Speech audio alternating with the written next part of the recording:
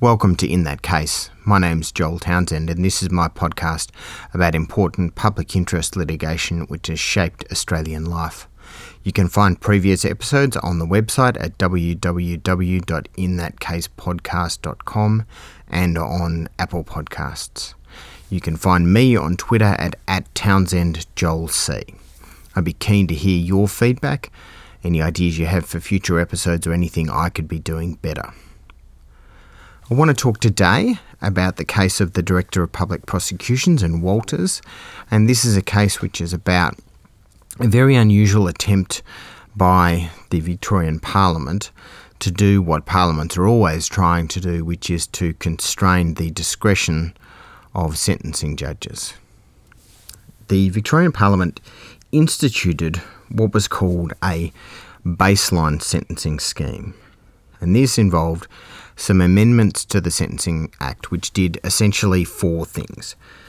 So first of all, the Sentencing Act amendments described certain specified offences as being offences to which the baseline sentencing scheme was to apply. And secondly, for each of those offences, the amendments to the legislation set out a baseline sentence. So in the case of Walters itself, which related to some charges of incest, there was a baseline sentence prescribed for incest of 10 years. The third thing the legislation did was to set out that it was Parliament's intention that the baseline sentence would be the median sentence imposed for offences of that kind. And the fourth thing the legislation did was to say that sentencing judges had to impose sentences in accordance with that intention. So in accordance with the intention that Parliament had, that the baseline sentence would be the median sentence for the offence in question. And the question of what that actually meant for the sentencing judge was what was at issue in the Director of Public Prosecutions and Walters.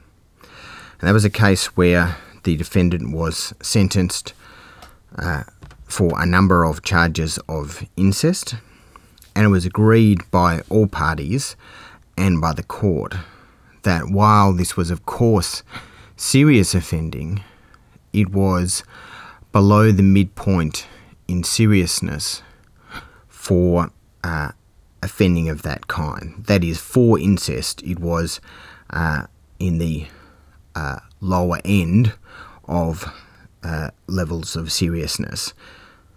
Now, what that meant was there was a question at the first instance before Justice Lasry as to what, if anything, the baseline sentencing scheme meant.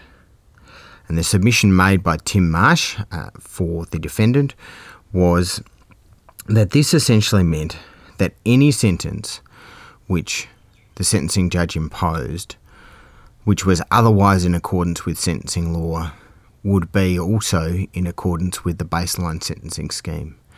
And that's because the median is a description of the middle value in a set of values, and if this sentence fell below the midpoint in a set of values, that would be appropriate and would recognise the fact that it was below the midpoint in seriousness.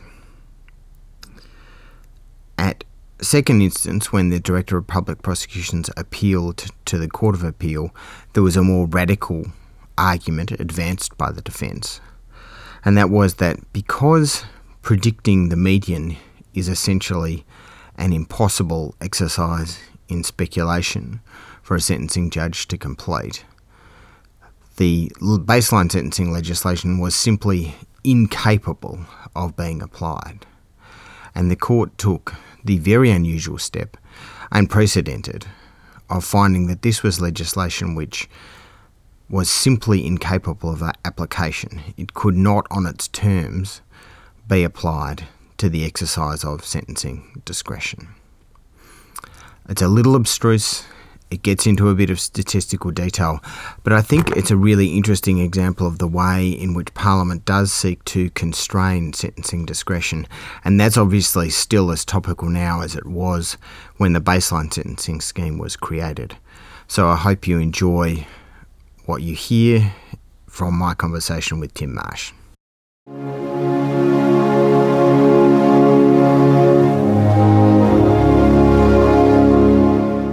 You'd been involved from very early on. You say, you'd been involved in the discussions soon after the legislation had been passed. Do you know what lay in the background? The court says in the Court of Appeal judgment that there doesn't seem to be any parallel scheme anywhere else in the common law world. Do we have any sense of where this came from, what drove this legislation? Yes and no. Yes, in the sense that it was clear at the time that mandatory sentencing was something which the Parliament was certainly very interested in, but that mandatory sentencing was seen as a difficult scheme to implement by virtue of the lack of judicial discretion. So, my assumption was that baseline sentencing by the median, was probably seen in some respects as a compromise, as a way of shaping the sentencing discretion, but in a way which should have or could have retained a level of judicial independence and judicial discretion. Having said that, it's sometimes joked that a camel was a horse designed by a committee, and this was legislation which I think showed some real clear defects in the sense that it read like a compromise. It read like what they had really wanted to do was impose a mandatory sentencing regime on the courts, but settled on a compromise instead, and in doing so produced something that was ultimately unworkable. Sometimes people say that the reason why they became lawyers is because they're bad at maths, and I think in the preparation for this appeal it became quite apparent that there was a real reluctance on the part of Victorian lawyers who are engaged in work that was likely to be affected by the baseline sentencing amendments to really grapple with what it meant from a statistical perspective.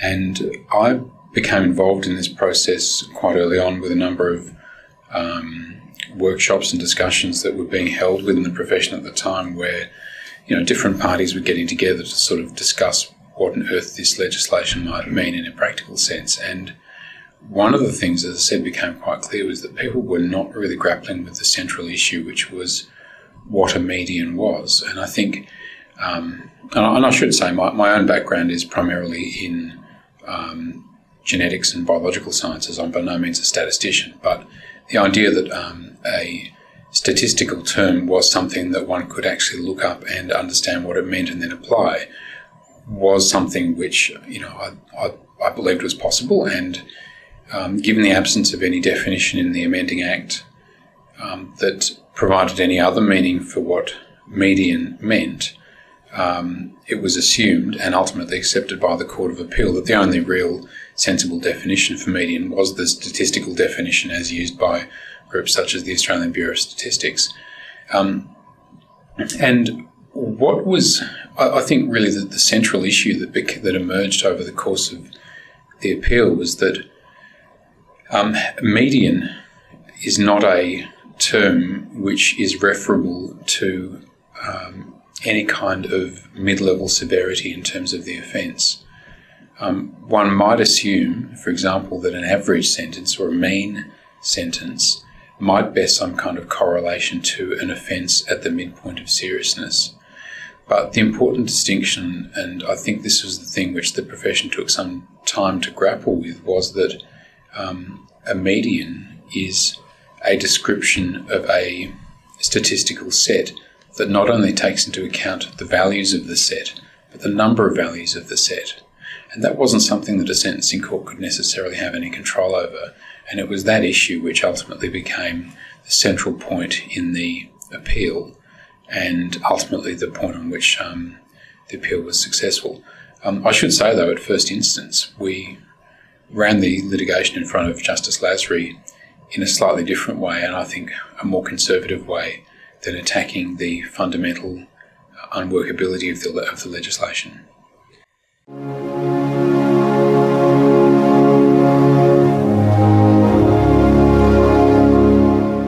Tim Marsh explained the concept of the median, such an important background concept for this legislation and this piece of litigation. I think at some point in this conversation we're going to have to grapple with how different distributions can have the same median, or how the same median can have a very different average value, a very different mean value. But I think in addition to everything you've just said, Joel, I think the other issue was that the legislation was simply completely silent on the mechanism by which the courts were to achieve this process. And the point you made a moment ago, which is that, yes, median is a value which you can pull out of a Sentencing Advisory Council sentencing snapshot. It might be useful in that context, but there are some critical points which one needs to be aware of, and that is that those Sentencing Advisory Council snapshots are bounded in time. So the SAC produce a set of statistics which are a snapshot of sentencing practices from 2011 to 2016 for a particular offence. So because you've effectively got a sample and a period that you're sampling, there's a start date and an end date, and you have a fixed number of values within that. The difficulty that the Parliament created with this legislation was that it was requiring a court to sentence in a way that was compatible with the Parliament's intention, but to do so in a complete vacuum about what other sentences might be passed that would influence where that particular sentence sat in the sentencing range and whether or not it was above or below the median sentence. And this comes back to the earlier point I made about the fact that the median sentence does not correlate with an offence of mid-level seriousness. The median is influenced by things like the number of sentences that are passed.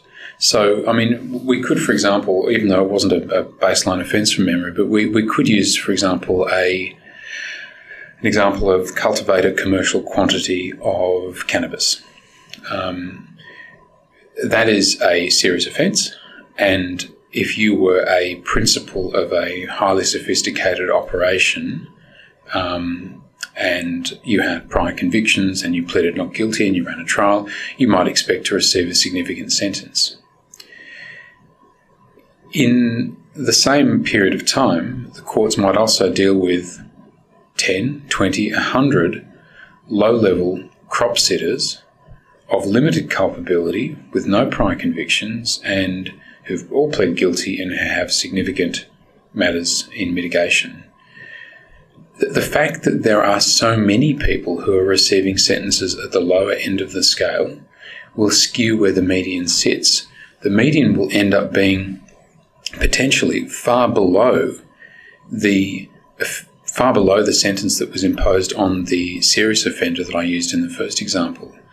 Or conversely, an operation which nets a significant number of high-level offenders could skew the median in the other direction.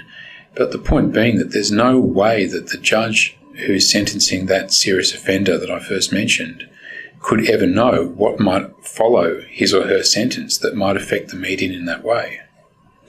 And just for the purpose of illustration, one can imagine 3 offenders being sentenced for the same crime. One offender gets 10 years and the others each get 1 year each. And in that case, the median is one year, Yep. 1 year sentence, and the mean is a 4 year sentence because that's the right. average of the 3. And so that's illustrative of how dramatically choosing what statistical measure you use can mark. And I think that those distortions in the statistical spread of sentences becomes much more profound when you're talking about sentences that are comparatively rare, or offences that are comparatively rare that the courts don't deal with a great deal of in terms of numbers, because there a minor variation in terms of the sentences imposed by the court could in fact have a dramatic variation on where the mean sits. Where the median sits. And the important thing to remember here is that the median is simply the midpoint of the distribution of numbers. If you plot all of the numbers out on a line, you pick the value where half the numbers are more than that and half the numbers are less than that. And there is simply no correlation other than by chance between the value of the median and the value of the mean.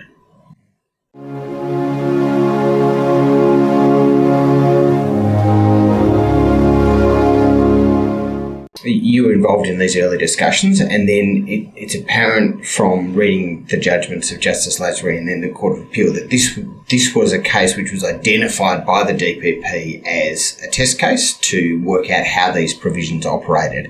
And so the matter went then before Justice Lasry and the Court of Appeal. So wondered if you might say something there, I guess, one, about VLA's institutional role, and two, about the fact that you are pursuing, on behalf of this client, both a plea in mitigation of his particular crime, but also you are seeking to have a systemic impact on the way in which this sentencing scheme operates. Yeah, look, it's a really interesting question, Joel. I think the first thing is you're quite right. This was an unusual case in the sense that it was identified at an early stage as being the first case that was going to be a baseline sentencing case. This was an offence which ordinarily would have been dealt with in the county court. And the sole reason why it was in the Supreme Court was because it could get on sooner and because it was a case of such significance in terms of the sentencing landscape. The real part of your question, though, is about that juggle between the institutional role and the role in representing the appellant, who ultimately goes by the pseudonym of Walters. I should say I'm employed as Chief Counsel at Victoria Legal Aid. By profession, I'm a barrister, but I work in-house and lead VLA chambers, a team of specialist advocates here at Legal Aid.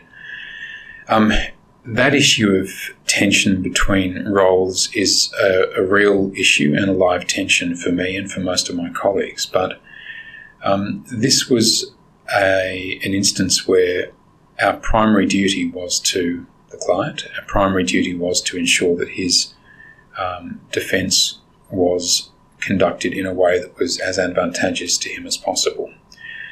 And there were some, I think, looking back on it with the wisdom of hindsight, I think that had certain influences on how we ran the litigation, particularly at first instance. As I hinted at earlier, I think our approach in the Supreme Court before Justice Lasry was a conservative approach. And essentially the argument that was run at first instance was that provided you as the sentencing judge was satisfied that this was an offence which ultimately would fall below the level of seriousness that you would expect to find at the median in the fullness of time, then it simply didn't matter what sentence you imposed. When you say it didn't matter in terms of the baseline sentencing scheme. The baseline sentencing scheme made no difference. It made no difference to the sentencing discretion. I mean, of course it matters what sentence you impose, but to put it a different way, any legitimately imposed sentence would be compatible with Parliament's intent. And that really came down to the fact that provided this was a case which ultimately would fall below the median, then any value was as good as any other value in falling below the median to satisfy the Parliament's intention that the new median would be the baseline. This was a safe submission to make in some senses because, notwithstanding the seriousness of the offending that Mr. Walters was charged with, there was an easy argument to make as to why this case could be distinguished from other cases that were likely to come before the courts, and why ultimately this would be a case that the court could be comfortably satisfied would fall below the median, and therefore no interference in the sentencing discretion would be required. So that was the way that the original case was run. The DPP the DPP submission to the contrary was in effect that all sentences should lift in order to satisfy the Parliament's intention. Our counter-argument to that was that his argument would have been valid if the Parliament had legislated for a mean sentencing scheme, not a median sentencing scheme. But yeah, that was certainly how it was run at the first instance, and I was quite conscious both then and in the Court of Appeal of the necessity to consider the impact on this particular accused. I mean, my job was to represent him, not to represent VLA, and in that sense, I think this particular appeal could be distinguished from other significant pieces of litigation that VLA were involved in at the time, such as what's now being referred to as the guideline judgment in Bolton, which looked at the relevance of community corrections orders. That was one where legal aid, in fact, had standing to appear in an institutional capacity. That was quite a different situation, I think.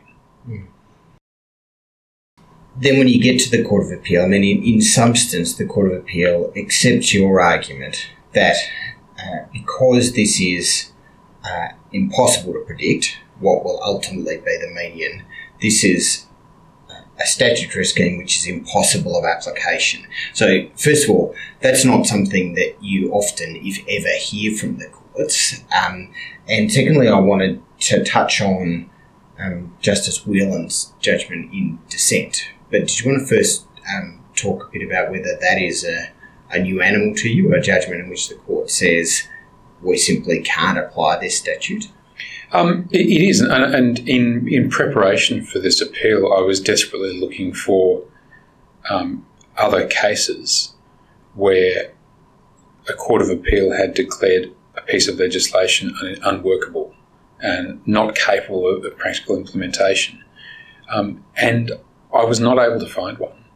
I mean, but in some respects, that's not a surprise. This was really unusual legislation that was imposing a duty on the court with no mechanism to guide it. And one of the critical portions of the majority judgment talked about the fact that no amount of verbiage in the second reading speech could bridge the gulf that was left in the legislation, where there was simply no mechanism that was prescribed. For the court to interpret in a mechanism would be for the court to essentially engage in legislation, would be a complete abrogación of the separation of powers. And that was ultimately the view that that the majority took, led by President Maxwell. And it was an interesting hearing in the sense that the argument developed quite considerably over the course of the hearing, and I've got quite a distinct memory of being questioned by President Maxwell about the relevance of the median as a way to describe a sentencing distribution. And the analogy that I used in reply to one of his questions was that ordinarily the median is a statistical concept that is driven by how the values fall. And it was being used here in this context to drive how the values fell. And that distinction between a driving value and a driven value was one which ultimately I think resonated with the court because of this difficulty that, you have something that is essentially descriptive of how events have occurred in the past being used as a tool to shape how things might occur into the future. And that really seemed to highlight the impossible situation that sentencing courts were being put in, where they were being expected to sentence in a way that was compatible with Parliament's intent, but in circumstances where they had no control over what any other judge would do. Because ultimately, it's where that sentence falls in the value of all of the sentences, which would mean whether or not their sentence was conforming to the median.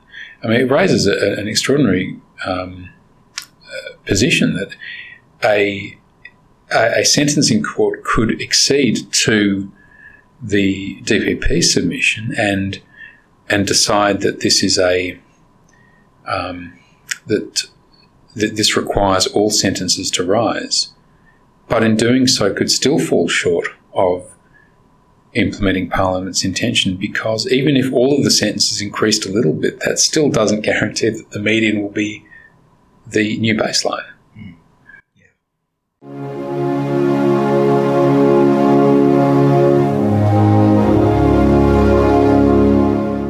Justice Whelan's judgment, it seems to me, is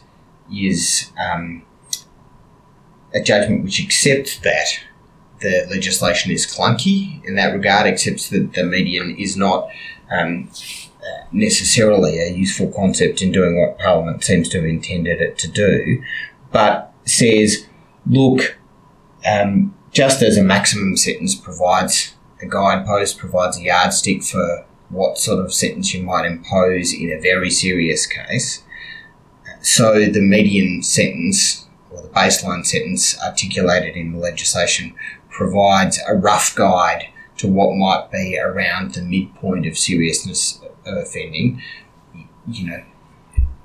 inexpertly expressed, but it's good enough to be applied by a court. Is that the substance of what Justice Whelan says? Yeah, in effect, and I think, as I've articulated before, the problem with that is that there's a flawed assumption there that there is any correlation at all between the baseline sentence and an offence of midline seriousness, because not only ought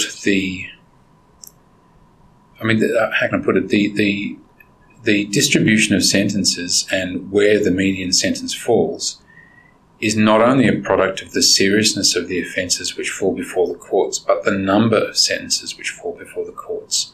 So sentencing ranges just through the natural way sentences in cases come before the court could be skewed high or low depending on the prevalence of serious offences, serious versions of that offence, or less serious versions of that offence. And that can have quite a dramatic impact in terms of where the median sits. It does not bear any correlation to an offence of midpoint seriousness. And that's where I think this legislation can be distinguished from the New South Wales analogues. There's New South Wales legislation that attempted to do similar things, which did talk in terms of an offence of midpoint seriousness. Now, I still believe that an offence of midpoint or mid-level seriousness is an imprecise concept in and of itself, but that is ultimately something which a court might properly inform itself of. It would be contested, it is controversial, but it is ultimately something which one might in fact be able to have an opinion about.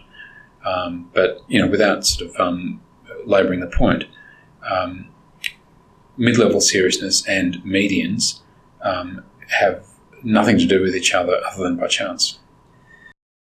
As I understand it, that there are a few effects that has. First of all, there's a standard sentence prescribed for a range of offences, and that is used as a guidepost for sentencing in the way that Justice Whelan suggested the median might be used under the baseline sentencing scheme, and then says, in terms of comparing a person's offending to other offending and deciding what sentence should be imposed on that offender as against past offenders, you only look at other offenders who have also been sentenced under the standard sentencing scheme, so you ignore any other preceding cases. Mm-hmm.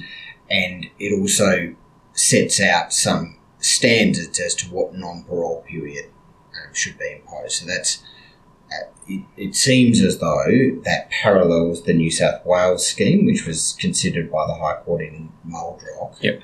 And that seems to pass muster. Yeah, it's the situation where the baseline sentencing scheme had been declared unworkable by the courts. I guess that sort of bought some breathing space for the legal community in Victoria, but the idea that lacuna would remain unfilled forever, I suspect, was overly optimistic. Without delving down into the nuts and bolts of this new standard sentencing regime. I think what this clearly does show is that there is an ongoing appetite for legislative restriction of judicial, complete and unfettered judicial freedom in sentencing. And this, I think, has to be seen in the context of an ongoing interest, a very high level of interest by both parties in law and order reform as a primary policy platform, which is not without its problems in terms of how it seems to have affected the administration of justice here in Victoria. And I, and indeed many other people, remain unconvinced that there is any particular problem with sentencing which is unable to be fixed through the current mechanism of appellate review. If there are sentences which are being passed which are manifestly below community's expectations, then the DPP has the capacity to appeal. The Court of Appeal has shown some real appetite for not only increasing sentences but also identifying offences for which the sentences that are being passed are believed to be too low. And that is something which I think has been capable of quite significant change. One of the interesting things in looking at preparing for the case of Walters, which involved essentially child sex, allegations of child sexual abuse, was to see how remarkably the sentencing patterns for that have changed over the years. And indeed, I think one of the things which the recent Royal Commission into institutional child abuse noted was the way in which sentencing patterns for offences against children, particularly in that context of care, supervision and authority, have changed quite dramatically over the years. So I think it's a little bit of a straw man to suggest that the court system is not capable of dealing with changes in community expectations by itself without this sort of legislative scheme sitting over the top of it. But nevertheless, it has to be acknowledged that we live in a society where there is apparently an unslakable thirst for law and order, and this is unlikely to be the end of the legislative attempts to fetter judicial discretion and to try and shape sentencing outcomes in a way that's palatable to the general public, I suspect.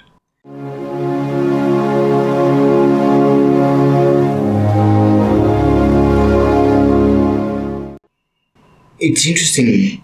I was reflecting on that, and I was also reflecting on the fact that we haven't seen here in Victoria a mandatory sentencing scheme instituted along the lines of what we've seen in the Northern Territory, in WA, and certainly in other jurisdictions. And so I was wondering whether that reflected some acknowledgement on the part of Parliament that getting into the business of prescribing sentences is also a dangerous game, and that while there is a desire to increase sentences and reduce judicial discretion, there is a recognition perhaps that there is some room for judicial discretion.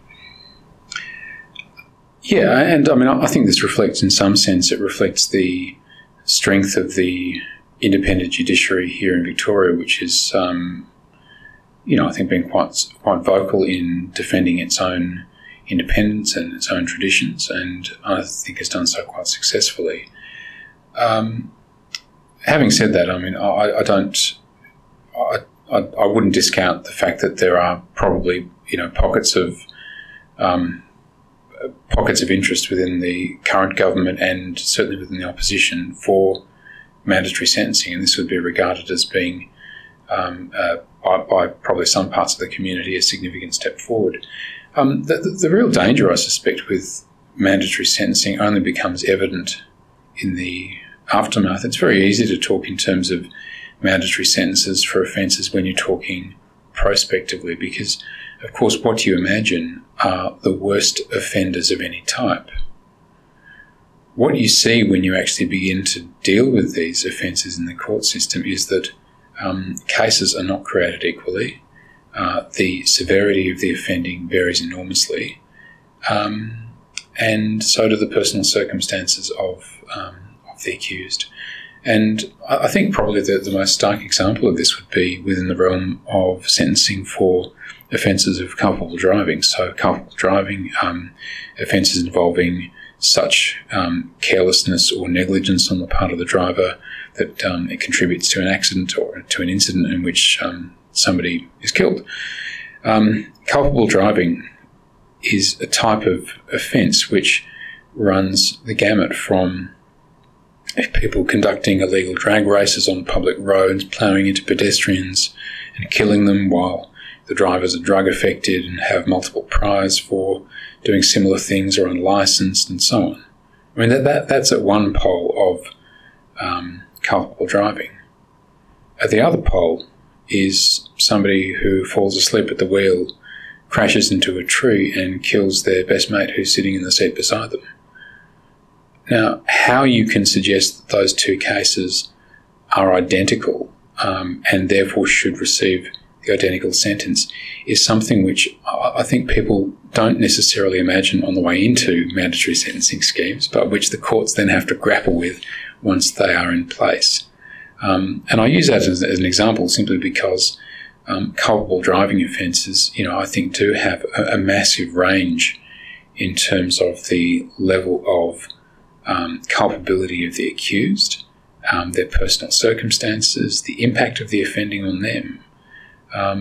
In some cases, the accused in these cases are living with the lifelong consequences of having killed their best friend, their partner, their child. And, I just don't know that one can lump all of these things in the same basket and say they should therefore deserve all the same sentence.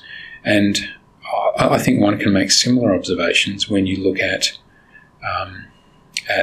cases in other areas. I mean, for example, I've been involved in a number of cases now of attempted murder where the attempted murder occurred in the context of a person trying to terminate the suffering of a terminally ill family member. Again, how one could suggest that, I'm not suggesting that for a minute people should take it upon themselves to do that sort of thing, but how one could suggest that that is offending which is in any way comparable to somebody who attempts to murder somebody in an act of domestic violence or revenge for a drug deal gone wrong or any other number of scenarios. The courts are required to deal with an enormous range of culpability when it comes to offences, an enormous range of circumstances when it comes to offenders. And although I can understand, on some level I can understand the public disquiet about certain sentences that are passed, study after study shows that when the public is informed to the same extent as the judge who passed sentence, then the perception about the inadequacy of sentence in fact drops away. There was a study done a number of years ago now that showed when, I think it was called You Be the Judge, and it showed that members of the public, when apprised of the full circumstances of the case, imposed lower sentences than the sentencing judges did. So my own feeling is that a lot of the vitriol and a disquiet about current sentencing practices is really occurring in a vacuum of information, and that if people were properly informed about what was really occurring, that those sentencing decisions would be a great deal more explicable. Well, I hope that having Tim Marsh talk about this very interesting and complex piece of legislation and piece of litigation has made all of that a little more explicable, and I hope that all of you have learned a bit about this very controversial issue of sentencing law from this podcast. Thanks so much to Tim for coming on and talking to me. Thanks to you all for listening. Once again, the podcast is at www.inthatcasepodcast.com, and I'm on Twitter at TownsendJoelC. I'll look forward to talking to you again on the next episode of In That Case.